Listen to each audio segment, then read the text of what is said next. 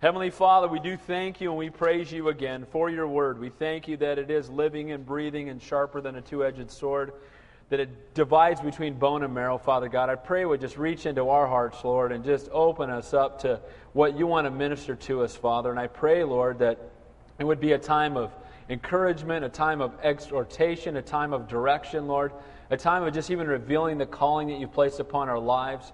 And Lord, we do again just thank you for your word. We pray that you would be our teacher. In Jesus' name we pray. And all God's people said, amen. Title of the message is Our Great High Priest. We know who that is. And tonight we're going to continue to look at the tabernacle itself. We're moving actually away from the tabernacle to the priestly garments. Because as the last few weeks we've been looking at the tabernacle and its furniture and how every bit of it really points to Jesus Christ. But there were priests that served in the tabernacle. And these priests were types or pictures, those in the priestly line, of Jesus as well. And we'll see that tonight. The priests had numerous duties, things that they did in that tabernacle. And those of you who may not have grabbed them, we have them on the back. It just shows you the tabernacle itself. It was just basically a really big tent. And inside of it there was an outlying tent area, and inside of it was a smaller tent that was called the Holy Place, and inside of that was the Holy of Holies. And we talked about each one of those furnishings and how every one of them pointed to Christ, and we'll see that again tonight. But the priests that served in the tabernacle had a number of duties. Number one, they were to burn incense on the golden altar twice a day. Remember we talked about the golden altar, the one that was right next to the Holy of Holies, right by the veil, that it's a picture of Jesus Christ, the great intercessor, because they burnt incense. Incense in the Bible is a typology of what? Who remembers? It's prayer. And so they would burn it as a prayer offering to God, and it would spill over into the Holy of Holies where the Ark of the Covenant was, and it was the priest's duty to keep that lit. They were to maintain the lampstand and the table of showbread. Again, the fact that Jesus is the light of the world and that He is the bread of life, our provision. They were to offer sacrifices at the altar of burnt offering. We looked at this last week, that the first thing you saw when you came to the tabernacle was that big, huge barbecue.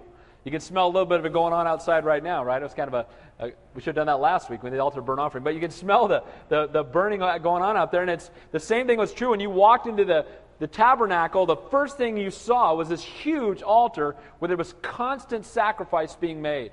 And that sacrifice was a reminder or a picture of the Lamb of God, and that's Jesus Christ once again. In addition, they were to preside over civil cases, and they instructed people in the law. But tonight we're going to see the garments that they wore.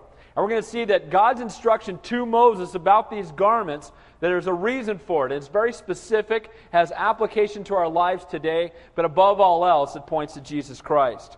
In Hebrews 3:1, it says, "Therefore, holy brethren, partakers of the heavenly calling, consider the apostle and high priest of our confession, Christ Jesus." Whenever you see the high priest in the Old Testament, it's a picture of Jesus Christ in the New Testament and a picture of Jesus Christ today, because He is seated at the right hand of the Father, making intercession for us daily. So as we look at the high priest of the Old Testament, remember again that it all points to Jesus. In John 5, Jesus said, "Search the Scriptures, and for in them you will have eternal life, and these are which testify of me." Everything in the Bible, Old Testament, New Testament, every genealogy, anything that's in God's Word points to Jesus Christ. And so when you look at the Word, we need to be looking for Jesus. I've shared this with you before, that there's a term called hermeneutics. Who's ever heard of the term hermeneutics before? You don't hear me use it because it just confuses people. But it's a principle of biblical interpretation. It's interpreting the Word, and it's called hermeneutics. But I love what John Corson says. He says we ought to call it hemeneutics. Because what we ought to be doing when we're looking at the Bible is looking for Him. Amen? Looking for Jesus. And so that's what we're going to do tonight. We're going to be looking for Jesus Christ in the text, that He is our great high priest. So let's look at Exodus 39.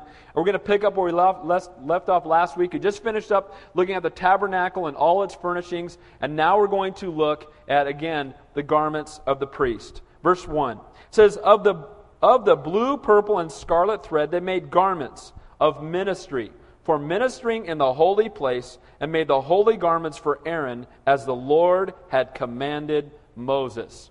The high priest's garments were made of the same material as the door, the gate, the veil, and the bottom layer of the tabernacle. Now remember, what did the Bible say in Hebrews 10? The veil is His what? Who remembers? It's His flesh. It's the flesh of Jesus Christ. It's the very reason that when Jesus died on the cross, what happened to the veil? Who remembers? Split, torn in two, from top to bottom. And the reason that happened was that now we could enter into that most holy place anywhere and any time because Jesus Christ had paid the price.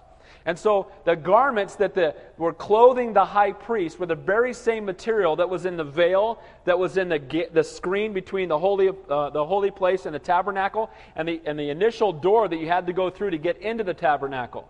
The reason being, again, that Jesus is the way, the truth, and the life, and no man comes to the Father but by Him. The only way into the tabernacle was through that door that was made of that same material that pointed to Christ.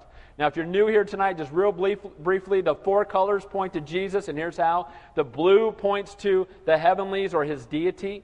The purple always in the Bible and in Old Testament times, and even today in many places, purple points to royalty, and He is the King of Kings and the Lord of Lords. You see the color scarlet there? That's the shed blood of Jesus Christ. The word there is toloth, and it's a worm that would crawl up and attach itself to a tree, and in its death, it would reproduce through its death, and basically would leave a red spot there, a picture again of the cross as our Savior was attached to a tree. And then lastly, the white is the fine white linen in it, was a picture of our Savior's righteousness. So as they're making these garments, they're going to make them of the very same material that the veil was made of. Now it's interesting to me here that it says in the text, they made the garments of ministry for ministering.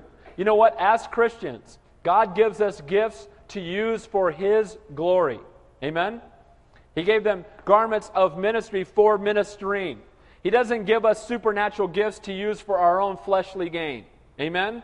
For our own will, for our own passion, for our own desire. He gives us gifts that we might use them for His glory. It also says there in the holy place, and made the holy garments for Aaron. Now remember that Aaron had been called into ministry by God. And remember that He didn't just call Aaron, but He called this whole family. Now we're going to see that they blow it. Aaron already blew it. Remember what happened when when Moses was up on the mountain getting the Ten Commandments, he came down and Aaron had made a golden calf. That's not a good thing for your assistant pastor to be doing while you're up talking to God. Amen? You don't want to come back to church and find out that he's making a golden calf. That's not good, right? Fired. But what happened is, in God's grace, we see that God, and then Aaron lies. Oh yeah, we did, this golden calf just popped out of there. Okay, all right, Aaron, now you're a liar too, man. You're double fired. But here's what happened. God had a calling on Aaron, and God showed him grace, and He not only called Aaron, but Aaron's family would be the priestly line. And it's interesting in the Bible that God doesn't call men, He calls families. If a man is called, his whole family is called. When we look at people here or pray about different people that we see God's hand on for ministry, it must not just be the husband that's called, but the entire family. My wife has to be called to be the one that's nudging me out the door Saturday at 3 o'clock to go study for Sunday morning because she knows I need to. Instead of being one that's complaining and murmuring that why am I leaving the family? You know what I mean? When there's times when you get a phone call at 2 a.m. or whatever it might be, your wife has to understand and see that calling be 100% behind it. And it's got to be the same way with your children as well. A man who cannot rule in his own house, how can he rule in the church? So the priority of ministry is primarily ministering to the Lord, because look what it says. It says in Exodus 28, where God gave this command to Moses. It said that He made holy garments for Aaron as the Lord had commanded Moses. Well, in that case, it said that He made him garments that he might minister to the Lord.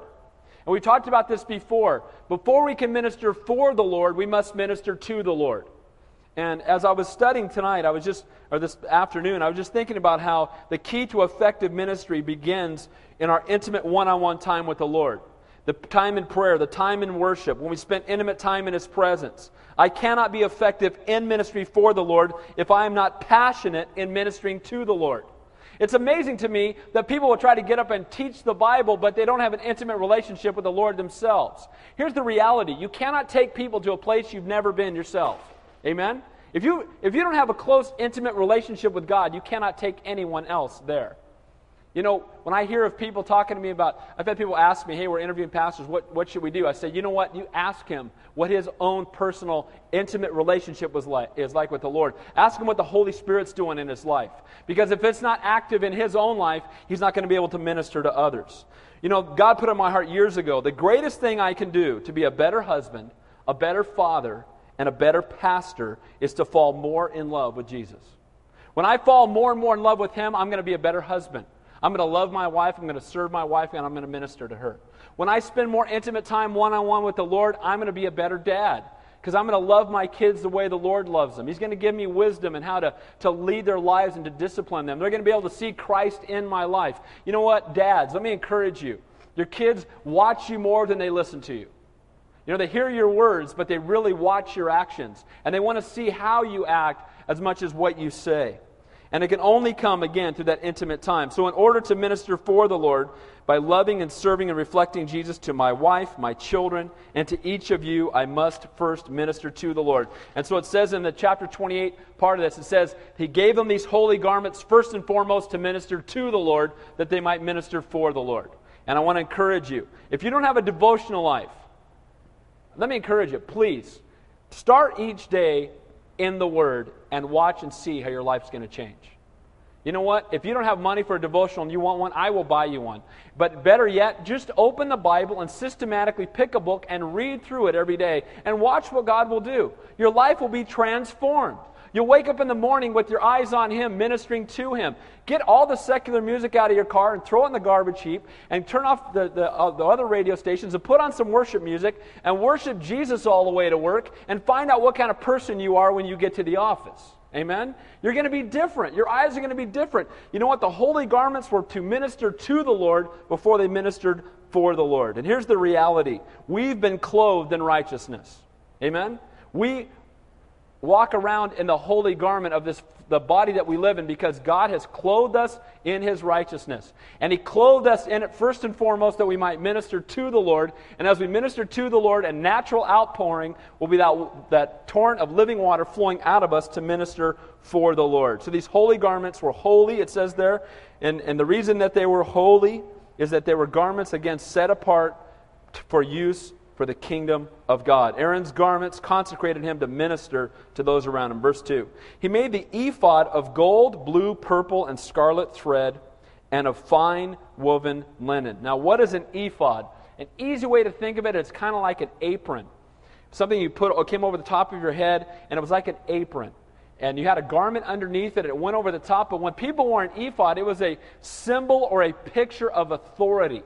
It would almost be like somebody today wearing a badge or having army stripes on their shirt. You would know and recognize, okay, he's got a bunch of stripes there. He must be a man of authority. You know, somebody wearing a badge, you recognize that's authority given to him. And the same was true. If somebody had an ephod on, it was a picture of authority. And again, it's interesting that it says there that it's made of the gold, purple, red and scarlet thread and fine woven linen. It's made of the same material as the gate, the door, the veil, and the bottom layer of the tabernacle. And here's why. Because all authority comes from God. Amen? The ephod represents authority. It's made of the same material as a picture of Christ, the veil itself, because all authority comes from God. Well, wait a minute, Pastor Dave, what about my jerk boss at work? Are you telling me that authority comes from God? The answer is yes. Romans 13 tells us to submit to every authority that God has placed over us. So if a guy pulls you over and you're murmuring and complaining, first of all, you were speeding and you deserved it, because I very rarely see cops pulling people over that were going too slow, right? That's the reality. And so you deserved it anyway, and now you're murmuring, now you're blowing your testimony. And just so you know that, and I've shared this before, you don't feel like, I'm preaching at you, because I'm as guilty as anybody. I'll never forget one time, 7-8 years ago, I'm driving to work on the 14 freeway, and that thing was a racetrack. This is down in Lancaster. It's out in the desert. You got 65 miles of nothing. You think people used to tell me, how do you get to Lancaster? They say, drive till you get to nowhere and then drive 15 miles further, and that's where you'll find it, right? And that's where I lived, okay? And I used to drive 72 miles each way to work, and I remember I was driving to work with a whole bunch of people, and we're all going way too fast. We're all in sin, okay? And we're driving along down the freeway, and all of a sudden, there's a cop out in front of us. And you know what happens when you see a police officer and everybody's driving too fast? Brake lights from here to eternity. Everybody, it must be a police officer. So this guy pulls over, and there's all of us going the same speed, but he picks me out of about 20 cars and pulls me over. So I'm not happy. I mean, I'm in my flesh. And so the guy comes up to the car, and I'm copping a little bit of an attitude. I'm not getting angry, but I'm like, oh, man.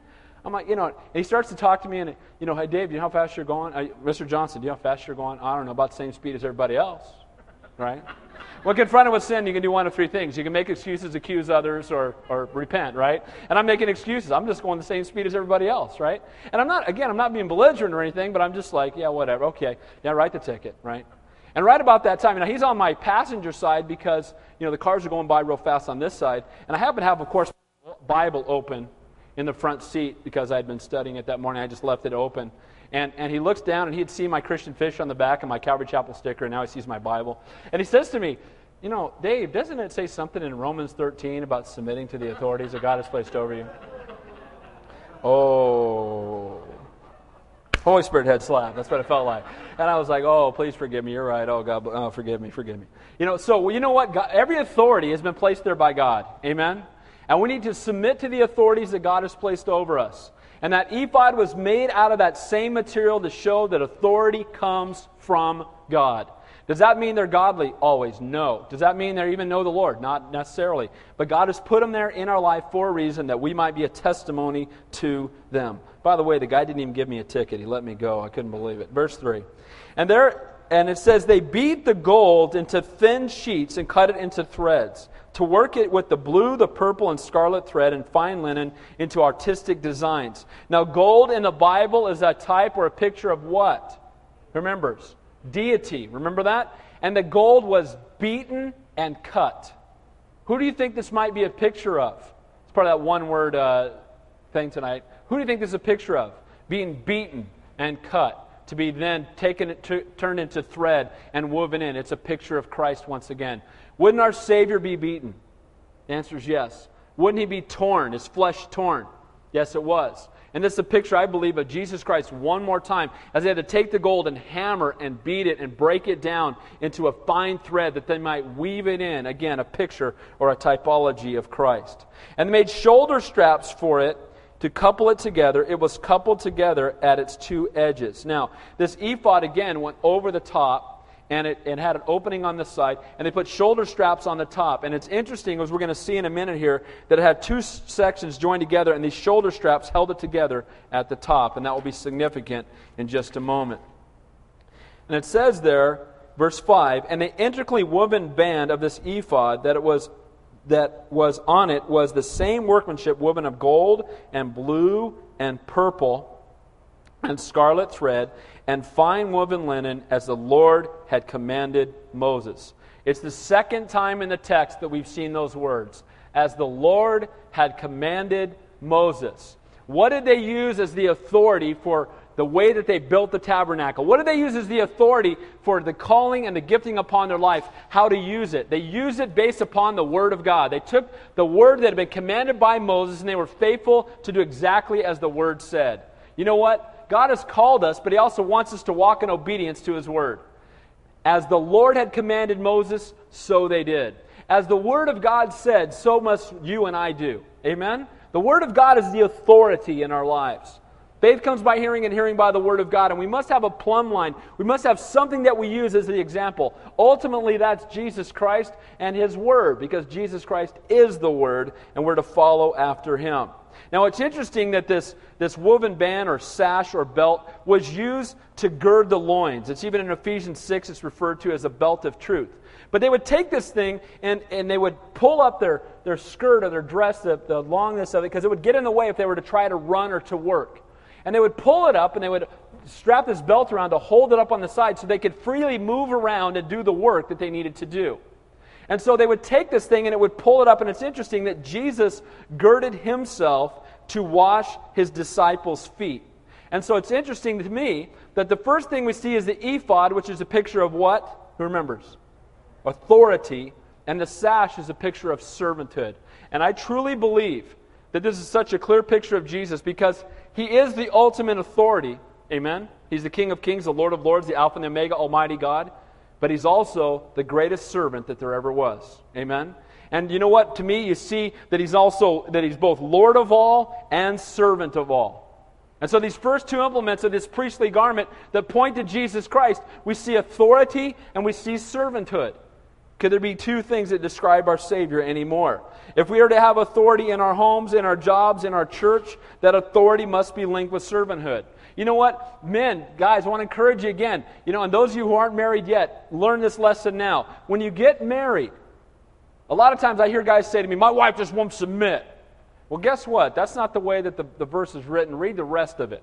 It says, the wives are to submit to their husbands, but husbands are to treat the wife or to love the wife the way that Christ loves the church, that He gave Himself for her. We need to be servants in our home, laying down our lives for our wives. If I'm laying down my life for my wife, it's very easy for her to come alongside me, amen, and allow me to lead in my home because I'm leading by serving. If you want to be great in God's kingdom, the Bible says, learn to be the servant of all. Jesus was the ultimate authority and the ultimate servant. And remember this, that humility is not thinking little of yourself. It's not thinking of yourself at all. You know what? We get ourselves in the equation and we mess it all up. We need to be thinking about, what does God want to do here? How does God want to use my relationship with my next door neighbor? What does God want to do with the potential layoffs at work? What does God want to do with the fact that I've been diagnosed with cancer? What does God want to do in the midst of this difficulty in my life? Remember again that we're here to point people to Him. How do you know if you're a servant? How do you know if you're a servant? Let me tell you how you know. How do you respond when someone treats you like one? That's how you know if you're a servant. Man, what does that guy think I am, a servant? Yeah, that's what you are. Amen? And you know what? Every time somebody calls me this, and just so you know, when every one of you calls me Pastor Dave, all I think of is Servant Dave, because that's what pastor means. It means servant, it means under rower. It's the guy at the bottom of the boat. You guys are not here to honor me, I'm here to serve you. Amen? And that's what pastor means, okay? And so, servant. How do you find if you're a servant? By how you respond when someone treats you like one.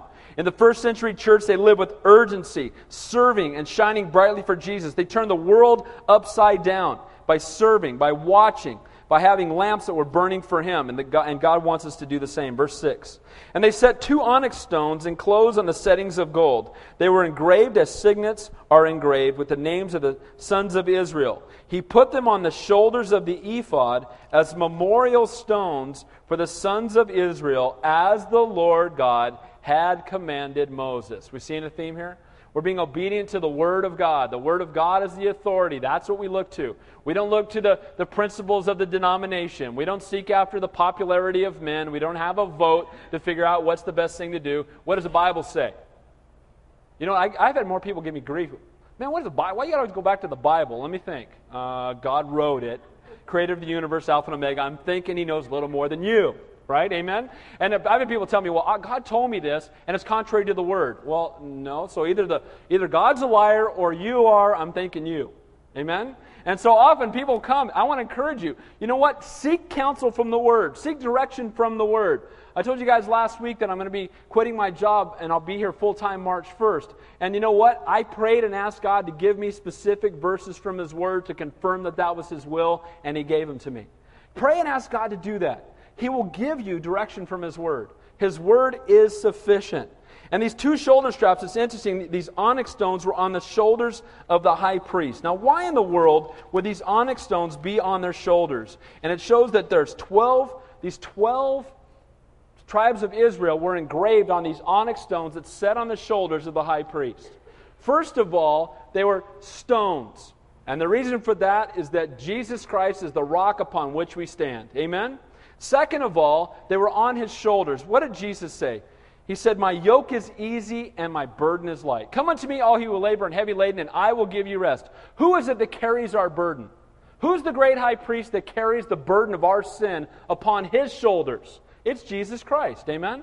And so we've been forgiven, and He's paid the price, and His yoke is easy and His burden is light. And I said it Sunday morning, you know, Christianity is not a black robe with a wheelbarrow full of rules and heaven at the end. Amen? It's not, oh, yeah, I got to be a Christian. Oh, what a drag. You know, every 3 steps, smacking yourself in the face with a board. Oh. You know, and a lot of people think that that's how you earn God's favor. I have to be miserable.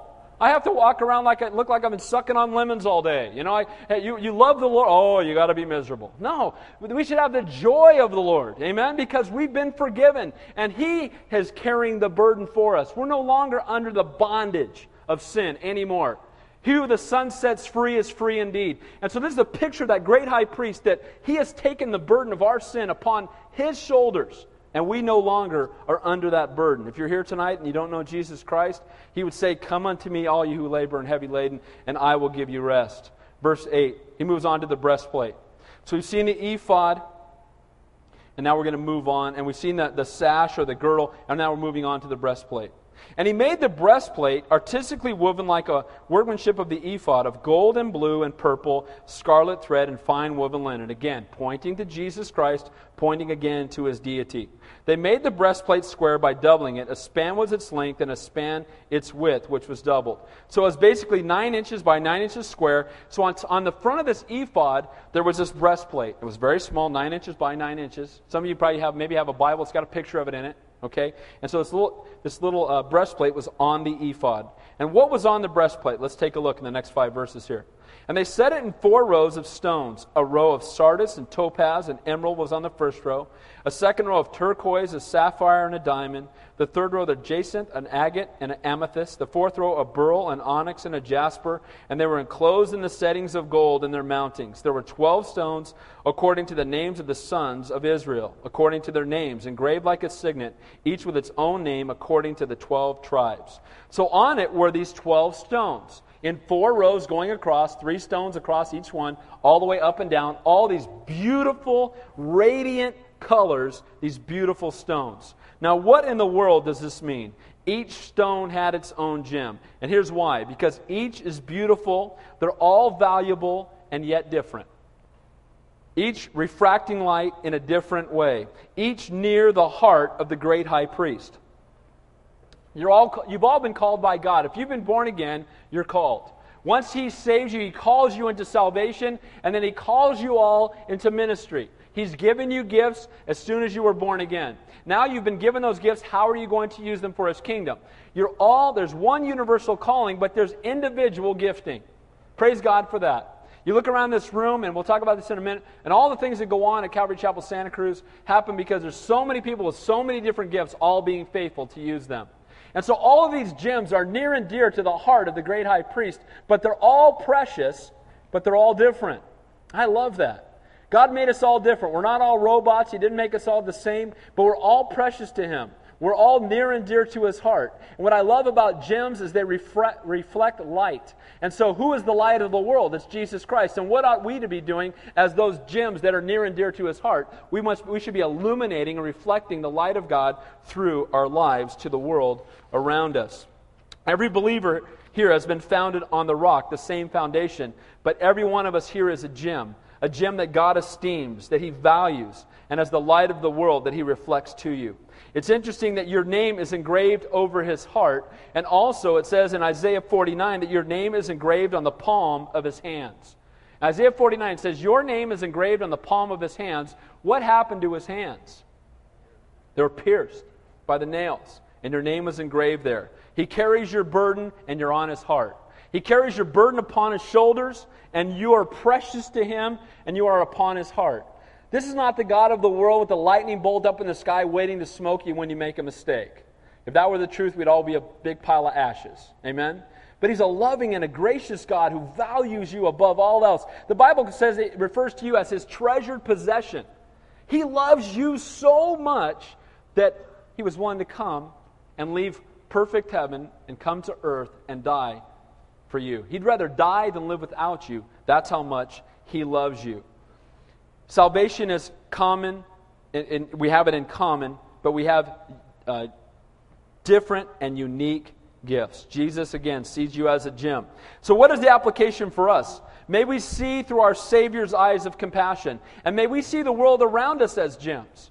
Instead of looking at people and being grieved by them or saying they're worthless, look at them and say, you know what, that person right there is so valuable that Jesus would rather die than live without him. Next time you see somebody that disgusts you, somebody that you struggle with, say, you know what, Jesus loves them so much that He'd rather die than live without him. How valuable are they? It's determined on what was willing to be paid for them, and Jesus died on the cross that they might have eternal life. I love the fact that Jesus knows me best and loves me most. He knows every wicked, vile thing I've ever done, and He still loves me. The things that nobody else in the world knows about you, God knows. And you know what? He still loves you more than anyone else who's ever lived. That's the God that we serve. Jesus loves you just as much as He loves Billy Graham, as much as He loves David or Abraham or Peter or Mary. But I want to say this too, that He loves the homeless guy down on the mall as much as He loves you. Amen?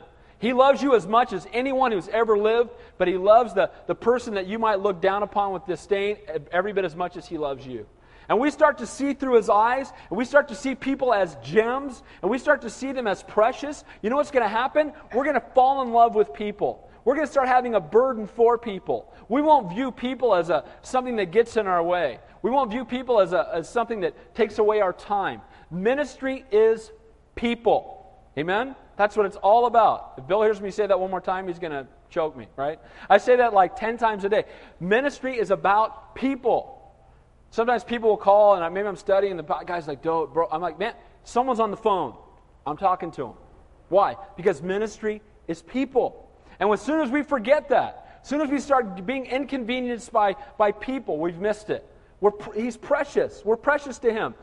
He carries our burdens on His shoulder. We're near and dear to His heart. We're precious gems to Him. And He wants to reflect through us with the unique gifts that He's given each one of us. Now look at verse 15 through 21. And they made chains for the breastplate on the ends, like braided cords of pure gold. Gold again, deity. They made 2 settings of gold, 2 gold rings, and put the 2 rings on the 2 ends of the breastplate. And they put the 2 braided chains of gold and 2 rings of the ends of the breastplate. And the 2 ends of the 2 braided chains they fastened in the 2 settings, and they put them on the shoulder straps of the ephod in the front. And they made 2 rings of gold and put them on the 2 ends of the breastplate on the edge of it, which was on the inward side of the ephod. They made 2 other gold rings and put them on the shoulder straps underneath the ephod toward its front, right at the seam above the intricately woven band of the ephod. And they bound the breastplate by the means of the rings of the ephod with a blue cord, blue again, deity, heavenlies, so that it would be above the intricately woven band of the ephod, that the breastplate would not come loose from its ephod, as the Lord had commanded Moses. What's the authority again? The Word of God. And they go through all this detail just to tell you that they took this breastplate and they fastened it to the ephod. The ephod, again, a picture of the great high priest, our Savior Jesus Christ. And then they used a blue and a gold cord. They used gold and blue. Again, both pictures of deity, showing that the breastplate is fastened to the ephod through the Son. Okay? What fastens us to that authority? What joins us in and makes us a part of that great high priest? What draws us near to His heart? It's only through these braids, these things that draw us near to Him, that again are pictures of Christ. Because it's only through Christ may we be near and dear to the heart of the Father. Amen? Only through His shed blood on the cross may we know Him. Only way that we can. Only one way God said to get to heaven, and Jesus is the only way. The high priest carried the tribes of Israel before God on his shoulders, a place of carrying the burden, and over his heart, a place of love and compassion. Move on to verse 22. It says, He made the robe of the ephod of woven work, all of blue. Now this robe was worn underneath the ephod. This is the robe underneath, and then the ephod went over the top, a picture of authority, but the basic robe worn underneath that extended well below his knees, again, blue, a picture of the heavenlies. Why is that? Because the Bible tells us that our Savior's heart, He was heavenly minded. You know what? I've heard people say that, oh man, that guy's so heavenly minded, he's no earthly good. I think that's the weakest thing I've ever heard. I think the problem is that we're so earthly minded, we're no heavenly good. Amen? We're so focused on our house and our stuff and our job and the relationship and everything else that we'd never look at the Lord. I can't imagine someone looking at the Lord so much that they have no impact on the world. That's weak. That's a statement that someone makes that says, oh man, you go to church too much, man. Why don't you dial it down, dude, man? You're so heavenly minded, you're no earthly good. You need to be focused on the world. No, I don't think so. I need to be focused on Jesus Christ. I need to be just totally in love with Him. And when I'm in love with Him, I'm going to love what He loves. And He sees the world as gems. They're precious to Him. He loves them. So I'm going to love people the way that He loves me if I'm spending time in His presence. And so this blue robe is a picture, again, of the heavenlies. If you're not heavenly minded, you'll get bogged down with the cares of this world. You know what? I say it all the time, and I say it a lot of times for myself as an encouragement to me. But I'll talk to one of you, and I know many of you will relate to this. I'll talk to you, and you're going through a difficult time, and I'll say to you, you're going to heaven, right? How many of you have ever said that to you before? Raise your hand. Okay. You're going to heaven, right? And you'll go, oh yeah, I'm going to heaven. And all I'm trying to do, like you don't know that. But here's the thing. I do it for myself too. I'll be sitting in my car, something's going on. You're going to heaven, right? Yeah, I'm going to heaven. When we realize where we're going to spend eternity, the stuff in the temporal doesn't matter anymore. Amen? It's not that big a deal. Somebody totaled my car. You know what? It's a deck chair on the Titanic and the ship is sinking. Amen? Does it matter? Why would we fight over deck chairs on the Titanic? Let's get on a lifeboat and get to shore. Amen? I mean, let's be focused on where we're going, not on the stuff we're losing in the temporal. And we need to set our mind on things above, be heavenly minded and focused on Him. Verse 23. And there was an opening in the middle of the robe, like the opening in a coat of mail. And that was a real flexible, like gold that was used by armor, by armies. The Egyptians used it quite a bit. Matter of fact, when David fought Goliath, it says Goliath was wearing a coat of mail, something very similar to this, although his weighed 125 pounds. It says, with woven blinding all around the opening so that it would not tear. Later we'll see in other texts that they used that for judgment. The high priest would reach in and they had stones called the Urim and the Thummim, and they would bring them out, and depending on which stones came out would be God's answer to their prayer. Because remember again, back then they didn't have the completed revelation of the Word of God like we do. You know, they couldn't just say, well, Ephesians 6 says. They didn't have no Ephesians. As a matter of fact, at this point, they had nothing but the Word delivered directly to Moses. And they were being obedient to the Word that they had. And they're being faithful because of it. Verse 24. They made on the hem of the robe pomegranates of blue, purple, and scarlet, and fine woven linen. Verse 25. And they made the bells of pure gold, and put the bells between the pomegranates on the hem of the robe, all around between the pomegranates. A bell and a pomegranate, a bell and a pomegranate, all around the hem of the robe, to minister in as the Lord had commanded Moses. Again, are we seeing real clearly where the authority comes from? It's from the Lord. Now you might wonder to yourself, why in the world on the hem of the priest's garment would they put pomegranates? Why not oranges or apples or pears or what in the world pomegranates for? And it's interesting, I shared this with you when we looked at Exodus 28. The pomegranate has more seeds in it than any other fruit in existence. And how many of you have ever opened up a pomegranate before?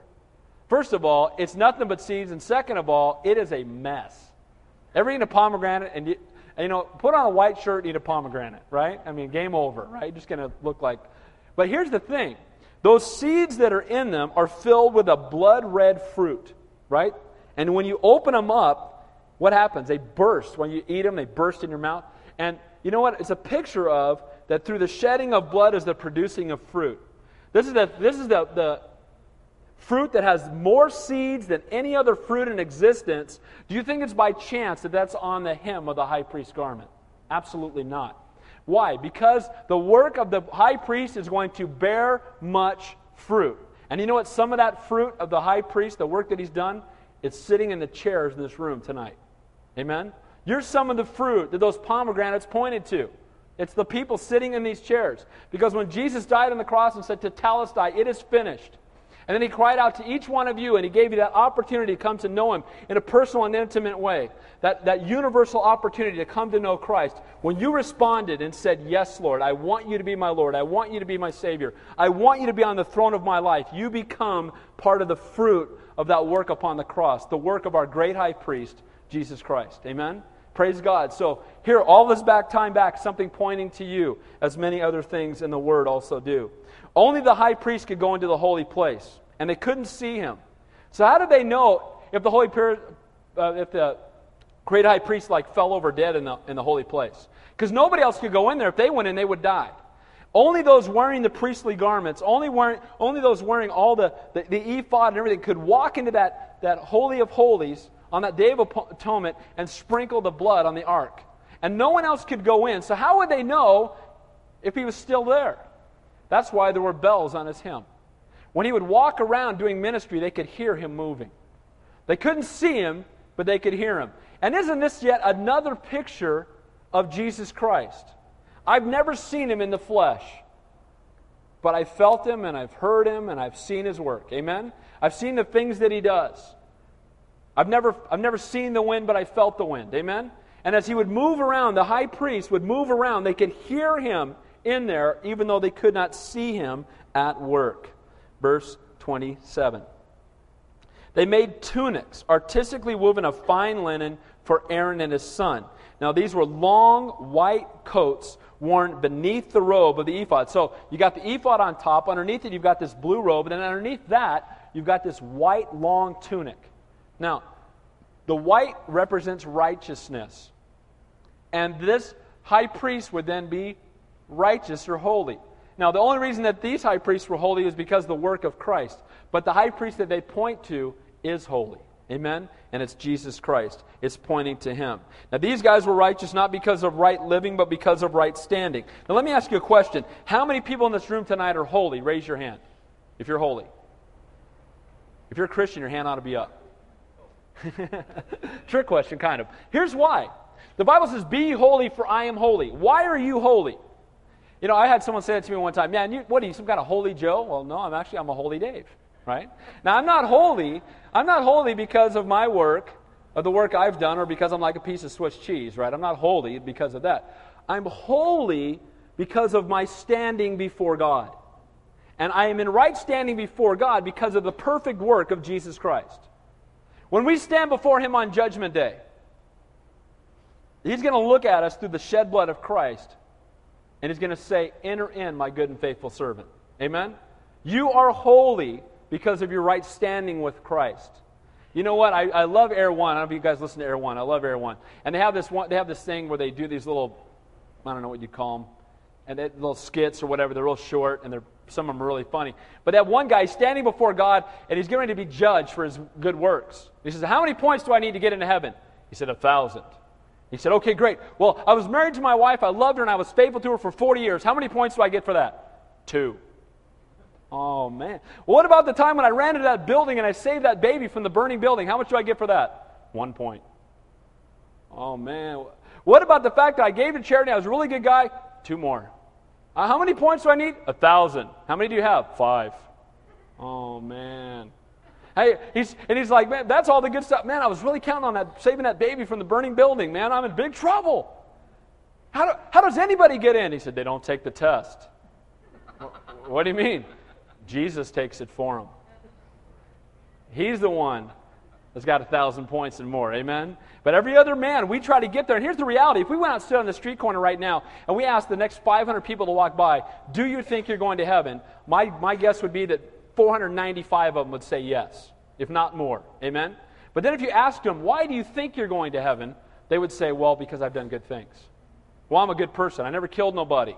You know, I'm not Charles Manson." You know, they start comparing ourselves to the evil end of the scale instead of the righteous end. But we can be made holy not because of the good things that we do, but because of the good work that He did for us on the cross. He paid the price so that we don't have to. He took the test for us. Thank you, Jesus. It says in verse 28, "A turban of fine linen, exquisite hats of fine linen." Now, they would put and cover their head. The high priest would cover his head with fine linen. Now, in the Bible, wearing a hat or wearing a covering was a representation of submission. Now, the Bible tells us today that we are not to pray with our heads covered. Men are not to pray with our heads covered. Why? Because Jesus Christ is our covering. Amen? We're covered by Him. Have you ever noticed you go into some churches and they'll pray and they'll take their hats off? But that's not that big. Here's the thing, though. Christ is our covering. Amen? He has paid the price. And so, but then, they didn't have that covering yet. They were waiting for that covering that was to come. And the great high priest, again, was a picture of Jesus Christ, who is our covering. And so they would wear these turbans or these hats upon their head as a picture of submission. So again, Jesus is God. He's the great high priest, but He's also submitted to the will of the Father. And so again, it points to Jesus Christ, making intercession on behalf of His people. Rest of verse 29. Or 28. It says, "Short trousers of fine woven linen." So under the ephod, under the robe, under the tunic was basically the equivalent of underwear, trousers. And they would wear these trousers made of white. And it's interesting to me that they're made out of white because this was the part that was out of the view of every single man, except they were still clothed in righteousness. And what this, I believe, is a picture of is, the Bible talks about or teaches us from the Word that reputation is what we do when people are watching, but character is who we are when no one's watching. And the reality is that God sees into the deep secrets of our heart. Amen? He sees everything. And as our great high priest, even where man could not see, was holy and perfect. And so too do we become when we make him our Lord and our Savior and our King. And so these white trousers are a picture of the part that no one else sees. And even in that, our great high priest is perfect. His thought life, everything. He's perfect, he's holy, he's God. Praise God for that. And that's an example for us, that we are to be men and women of character. Not just doing good things when people are watching, but who are we when no one's watching? And a sash of fine woven linen with blue and purple and scarlet thread, made by a weaver, as the Lord had commanded Moses. One more time. This sash again would be like a girdle. And again, it was made of blue and purple and scarlet, a picture of Jesus. And it was the part that held the tunic and the trousers in place. They put this thing on. So what held the righteousness, the underlying righteousness of the man, the part that no man could see? How could that be white, the part underneath the robe? How could the trousers be white? Because they were held together by this sash, which is, that's again, a picture of Christ, with the blue and the red and the purple and the white. Man, you got to love the Bible and how intricate that they're making these garments. They have no idea what it points to. They're making these garments, they're putting the tabernacle together, they still don't have a clue what it means, and here we are thousands of years later, and we can fully understand that it's a clear picture of Jesus Christ. We're almost done, verse 30. Then they made the plate of the holy crown of pure gold, and wrote on it an inscription like the engraver of the signet, "Holiness to the Lord." And they tied a blue cord to fasten it above the turban, as the Lord had commanded Moses. So they put the equivalent of a crown, and they put it on the turban, and they fastened it with blue cords, again a type or a picture of Christ, and it said on the top, "Holiness to the Lord." Now, holiness was engraved on his forehead. It was a declaration that's essential in worship. I believe that before we can worship, we need to attribute holiness to the Lord. I love songs where we cry out that He's holy. Amen? It's one of the things I pray every morning. You are holy, righteous, just, perfect, true. That's who you are. Amen? When you talk about the attributes of God, I believe as you pray, that's worship. And they're attributing holiness to the Lord. Our great high priest is holy. He's perfect. He is set apart. He's God. Amen? And when we are grafted into Him, when He pays for our sin, then we too become holy. A reminder again that the high priest and all others that approach God, it's only possible through holiness. The only way we can approach God is in holiness, just like I've been talking about, and that can only come through Jesus Christ. We must approach Him with reverence and with holiness. Holiness also, it's interesting, was upon His head. The Bible tells us very clearly when you see Jesus Christ that holiness was always on His mind. He said, "Be holy, for I am holy." And too many people today think Christianity is based on what you believe. But it really should be based upon not what we believe, but how we live out what we believe. Amen? It's one thing to say, I believe in the sanctity of marriage, and be cheating on my wife. Then I don't really believe it. Amen? It's another thing to say that I believe in serving God with all my heart, mind, soul, and strength, and I give Him 15 minutes or an hour a week. That's not really living out what we say. It's not just giving God lip service, but it's living the life according to what we've been taught in His Word. 31. And they tied it to it blue cords, and again, as the Lord God had commanded. The blue cord of deity used to attach holiness or the crown. As the Lord God commanded Moses, and obedient to God's word. Again, several times in the text. So let me go through the priestly garments really real quick. The ephod points to authority. The sash or the girdle, that would pull up the robe, points to servanthood. The breastplate points to compassion as He carries our burdens upon Himself. The robe, the blue robe, points to deity. The tunic underneath points to righteousness. The turban on His head points to submission. And the trousers underneath that are made of white points to character. So when you have authority, servanthood, compassion, carrying of our burdens, deity, righteousness, submission, and character, who in the world are we talking about? It's Jesus. Amen. Let me finish up. And then it says here, I'm going to just read through this. Thus all the work of the tabernacle of the tent of meeting was finished. So they did the work. And the children of Israel did according to all the Lord had commanded Moses, so they did. And they brought the tabernacle to Moses, the tent and all its furnishings, its clasps, its boards, its bars, its pillars, and its sockets. The covering of ram skin dyed red. Who's that a picture of? The ram skin dyed red. Who's that a picture of? It's Jesus, His shed blood upon the cross. It says also, the badger skins. Who do the badger skins a picture of? Who remembers why? The Bible says that he was of no comeliness that we should desire him. He was very plain in appearance, but yet these badger skins once again point to Jesus Christ. The veil of the covering, who's the veil a picture of? Jesus Christ. Verse 35, the ark of the testimony with its poles and its mercy seat. Remember the ark. The ark again, in that most holy of holies. It was the thing that inside the ark it had the manna. It had the staff of Aaron, and it had the 10 commandments. The manna, the bread of life, pointing to Jesus. The staff of Aaron, the great high priest, pointing to Jesus. The 10 commandments are the word, again, pointing to Jesus. So who's the ark a picture of? It's a picture of Jesus Christ. On top of the ark was the mercy seat, covered in gold. The mercy seat had angels on both ends. We've talked about the fact that without mercy we could not view the law. That's why the mercy seat covers the law. And so here's the good news. What happened on Resurrection Sunday? When they came in and they looked down into the tomb, they saw angels at his feet and at his head where Jesus had laid, and in the middle they saw blood there and his grave clothes all in a pile.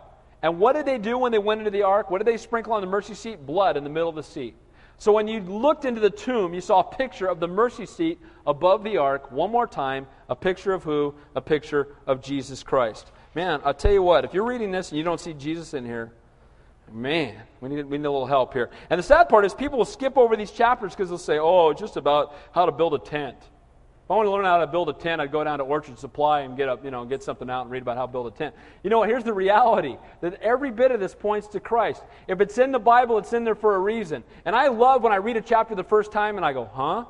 Because I love the fact that God wants me to go back and dig deep and find out what He's trying to tell me. Amen? We need to be students of the Word, like the Bereans, studying to see if these things are so. Biblical literacy is the biggest problem in the church today. Verse 36.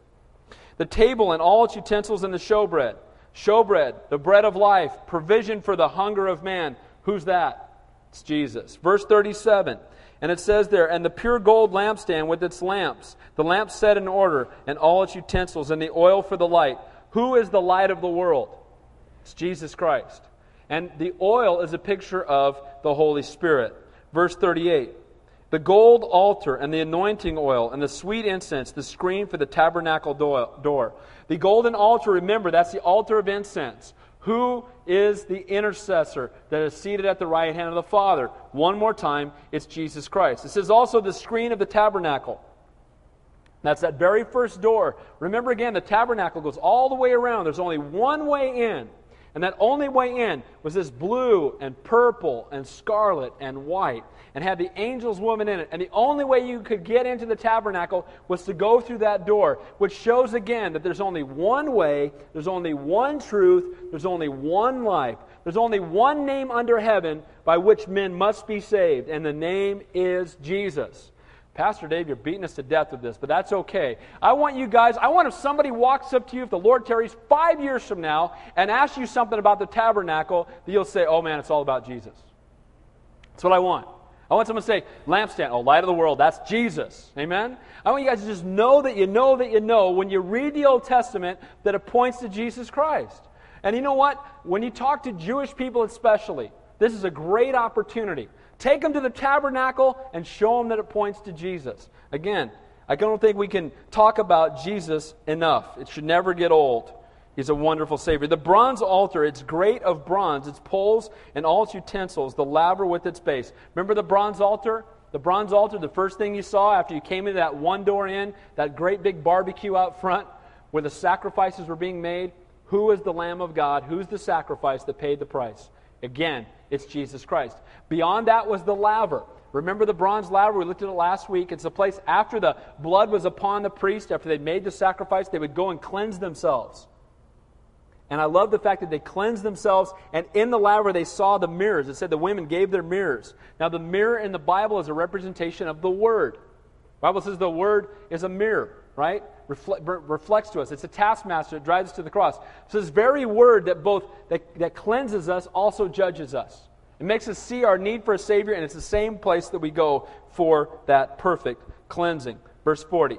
The hangings of the court, its pillars, its sockets, the screen for the court gate, its cords, its pegs, its utensils for the service of the tabernacle, for the tent of meeting. Again, the tabernacle, I'm not going to take a lot of time, but remember that it had layers. The bottom layer was perfect. It was that same material, one more time, the blue and the red and the scarlet. But above it was black goat's hair. You guys remember that? And that black goat's hair was a picture of sin. Then above that were the ram skins dyed red, and then above that were the badger skins. So remember that the perfection lied beneath.